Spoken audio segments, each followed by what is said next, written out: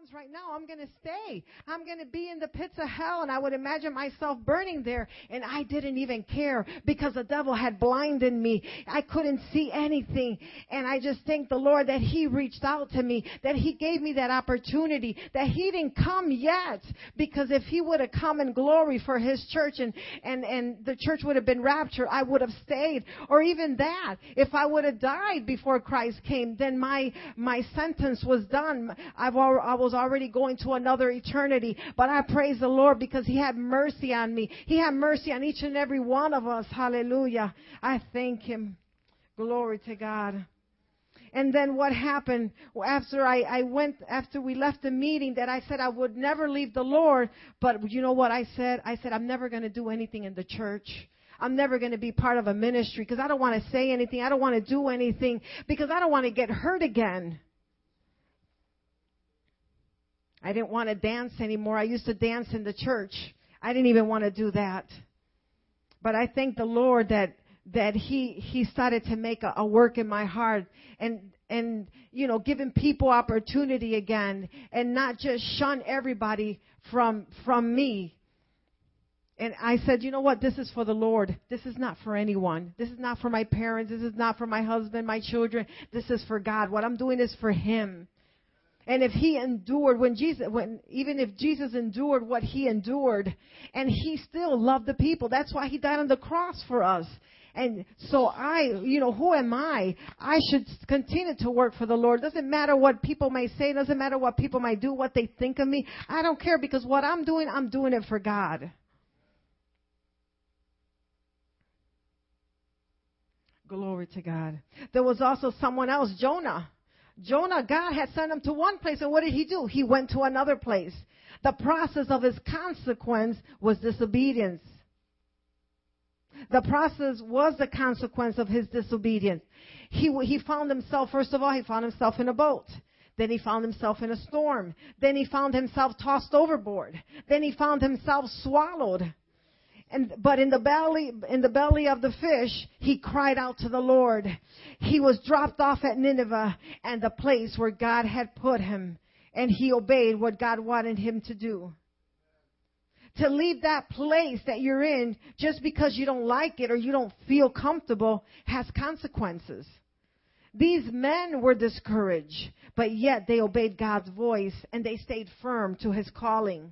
Why? Because they loved God and they were able to accomplish the purpose that God called them to do. Paul also went through a purification, a process. He found himself in abundance and also in other times he found himself in poverty. He found himself having it all and also having nothing. He had a thorn in his flesh that tormented him. That was his purification process.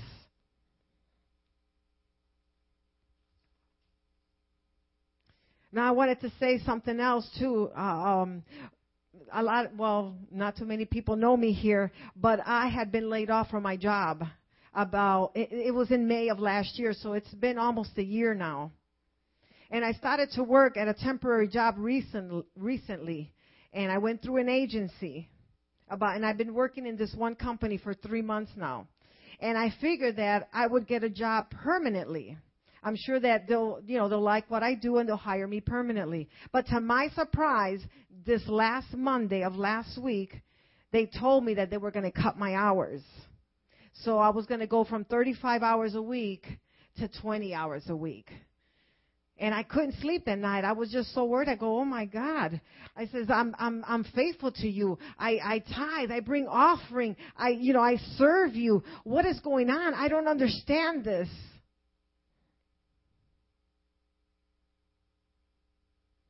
So then on Thursday, on my way home, because right away after I found that out, I right away, called the agency. I went to another agency. I right away desperately looking for another job, finding out where I can find another job permanently or someplace where they can hire me, temp to hire. And because I'm always like that. I'm the type of person that I don't give up. And, if I need to find something, no matter what, I continue forward. I continue going here and there. So on Thursday, on the way home from my job, I started to think and I started to question God. Lord, what is going on here? I am not sitting at home waiting for a job to fall on my lap. I'm actually walking. I'm believing I'm walking through those doors of faith, believing that you're the one that's opening the doors for me, that your grace and your favor is over me. And every minute I get, I'm all over the internet, trying to find that job. So why am I going?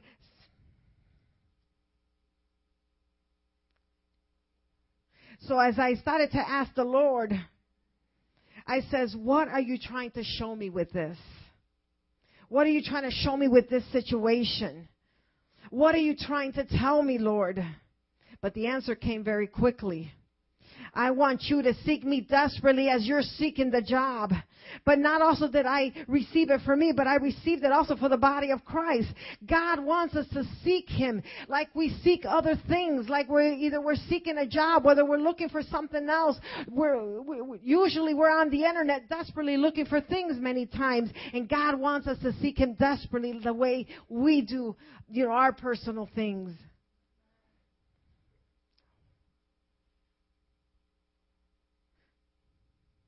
There's a lot of some Christians in general where they have God in the back burner. When I get some free time, I'll serve Him.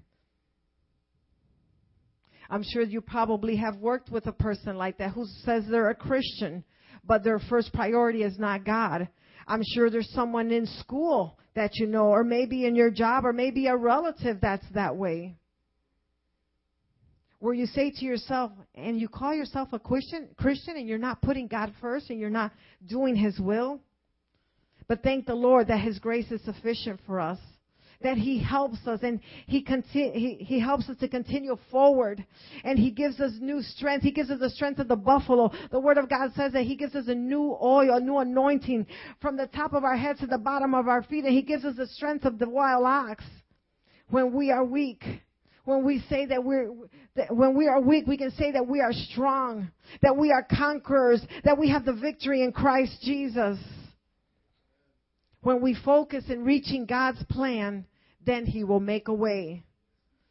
Esther came to realize that her privileges were not just for her pleasure. She had been put in the palace for a purpose. God not only has a place for us, but He has placed us where He needs us.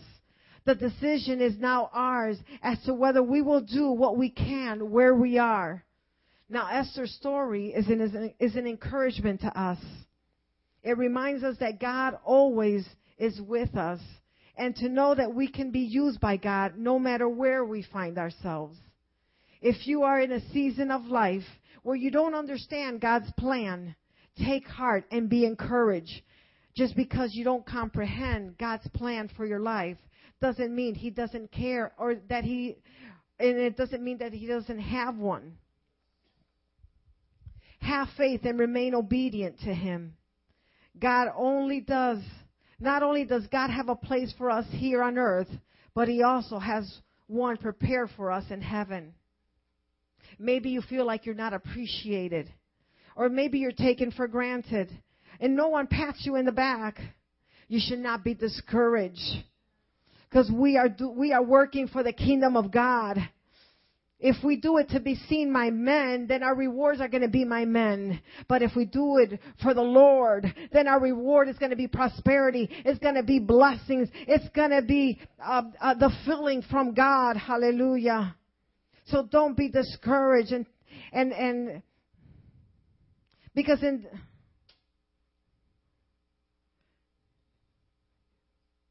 so even if you don't see it, we need to enter into God's presence. We need to go through that purification process and let the Lord purify us. Let the Lord transform us. God wants to transform us. God wants to purify us. Amen. Praise God. So I just want to encourage you to just continue forward. And if you're in that ministry, or you're in a ministry, or if you want to get into ministry, God's going to, continue to use you in a mighty way. And He's going to reveal His purposes for your life. Amen. Praise the Lord. And I know that you all have an awesome Pastor Joe and Pastor Nancy, where the Lord is just using them in a mighty way, and the Holy Spirit is guiding them to instruct you, to teach you, because that's what the Holy Spirit does. He gives us wisdom and understanding. And in Jesus' name, I believe that you guys are going to continue to go forward. You guys are all men and women of God, and He's just, you're a great vessels in His hand, and He's using the pastors to continue to mold your character. Just continue persevering in the Lord and believing, because your hope is in the Lord. Glory to God. Amen.